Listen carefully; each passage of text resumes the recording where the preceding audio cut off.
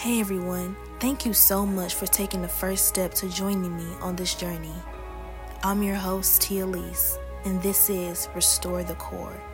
Throughout this podcast, we're going to be breaking free through artistry. I just have one question. Are you ready?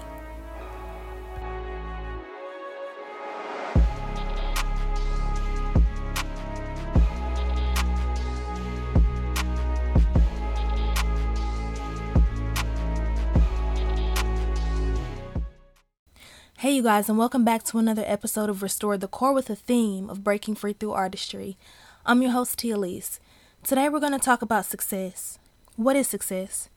How do you obtain it? And perhaps, why do you feel you haven't been successful in a certain aspect of your life? First things first, we need to separate actual success from society's standards of success and establish a solid definition for it.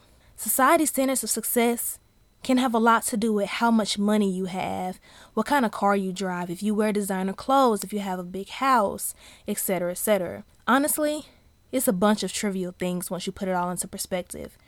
But the real truth is, success is something that you have to define for yourself. No one or no group of people can do it for you, especially not society. Success lies in what matters to you. Success to me is setting a goal, something that I want to accomplish, and then meeting that goal. Success in my life are the things that make me feel good about myself and that make my life better.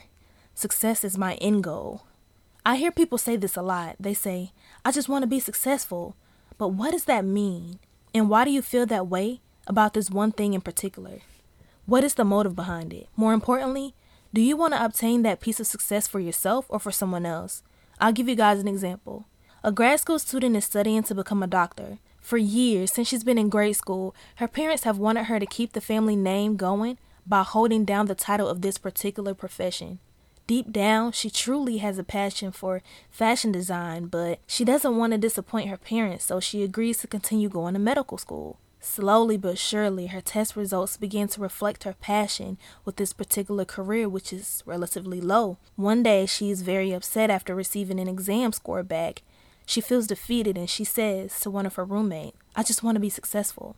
The thing about these types of situations is, even if she would have graduated and become a doctor, it still wouldn't have been success. Why? Because it would have been someone else's success, someone else's goal for her, and someone else's dream, which is not true success.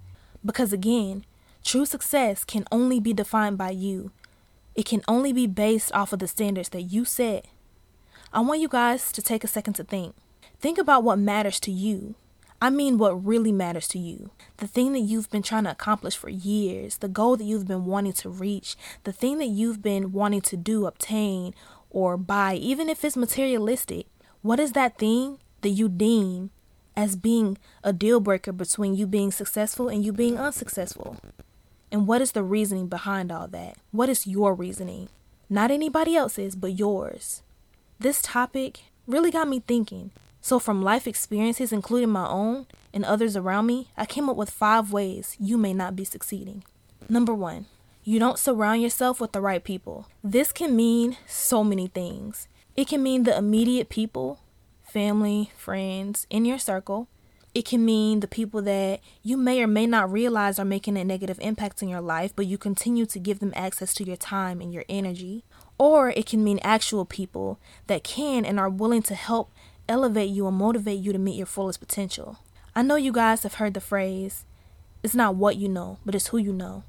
Sometimes it's not what you know, but it's the people that you surround yourself with and the people that'll give you an opportunity that you otherwise would not have had if you didn't make that connection. A big part of success is surrounding yourself with people who have goals. They don't have to be the same goals as you or similar to yours, just people that have goals in general. People that are going to help you and that are going to hold you accountable for reaching your goals along the way.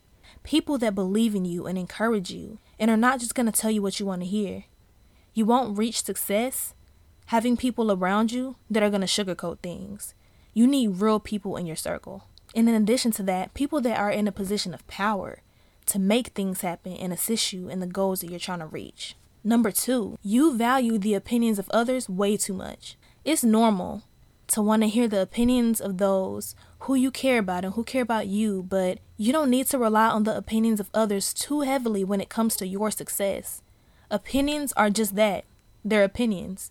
Sometimes you have to put them on a scale and figure out how much they really matter or how much you value them, especially if every time you come up with a new idea or there is something that you really want to do, you just so happen to get discouraged every time you receive feedback from this one particular person. There's a fine line between constructive criticism and negativity. Some people are always going to have something negative to say. That's just the truth. No matter how much of a brilliant idea you come up with, the truth is that not everybody wants to see you succeed or wants to see you be successful. The thing about that is, are you going to care so much about that feedback to where you're going to let it affect your next steps or what you could be doing to reach your goals? This could very well be one of the main reasons why you feel like you're not succeeding. Same thing with constructive criticism. Listen to what the person is saying and take it into consideration, but don't let it hold you back altogether or affect your drive or your ambition. Number 3. Y'all gonna get mad at me with this one. You are preoccupied with things that are not important. Tell me this. How many hours a day do you spend scrolling on Instagram? How much energy are you putting into keeping up with the celebrity gossip or waiting on the countdown for the BET Awards or the countdown until your favorite artist releases his or her newest album? Hate to break it to you guys, but these things are not important. And I know what some of y'all are gonna say next. Just because they aren't important to me doesn't mean that they aren't important to someone else. Yeah, that may be true. But your level of importance all goes back to the things that you value. If you value scrolling on Instagram or what the celebrities are doing more than you value meeting your real life goals, the things that are going to put you in a better position in life and bring you peace and success, true success, then that means that you need to reprioritize some things in your life. You will be surprised with what you can accomplish if you just dedicate the time and stay committed. Stop focusing on what everyone else is doing around you and stop giving so much of your time and energy to these distractions and truly focus. Number 4, your passion doesn't align with your purpose. This one deserves a bunch of exclamation points because it's a big deal and it holds a lot of weight. When you get to a point in your life where your passion aligns with your purpose, everything will be so much clearer to you. Things will become a lot easier. Tough decisions won't be so hard, and you will spend a lot less time questioning if a decision that you made was the right one to make. I once heard someone say, if you're not doing what you love, then what are you doing? I also heard someone say that if you're not loving what you do, you'll put 50% effort when you should be putting 100. Without passion, you won't stay inspired and motivated, especially when times get tough. This goes back to the example that I gave earlier. The girl in my story lacked the passion that it took for med school, and as a result, her grades reflected her lack of passion tremendously. Not only that, but she started to lack motivation and inspiration when she allowed defeat to set in. But her passion didn't align with her purpose. Why? Because it was someone else's passion and someone else's ideal for success. What I'm saying is, you have to love what you do.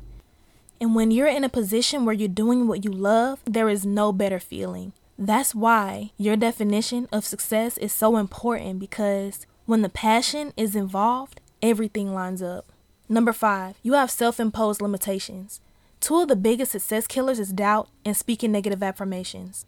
The moment you start putting limitations on yourself, your drive, your passion, your creativity, everything starts to trickle down. Before you know it, someone else with the same dreams is elevating while you continue to doubt yourself and say what you can't do and what you're not good at. Not only that, but your passion for what you love is being diminished. Many people have similar ideas. It only takes one person to step out on faith and to accomplish a goal. I cannot tell you guys how many times I had an idea, and because I procrastinated or I didn't think it was good enough or the amount of self-doubt that I had, I never acted on the idea. And sometime later, I saw it being accomplished by someone else. Don't aim low so that you won't miss. Aim high with the mindset that this is what you want. Aim high with the dedication and the drive that you are capable of having to meet your goal and to be successful.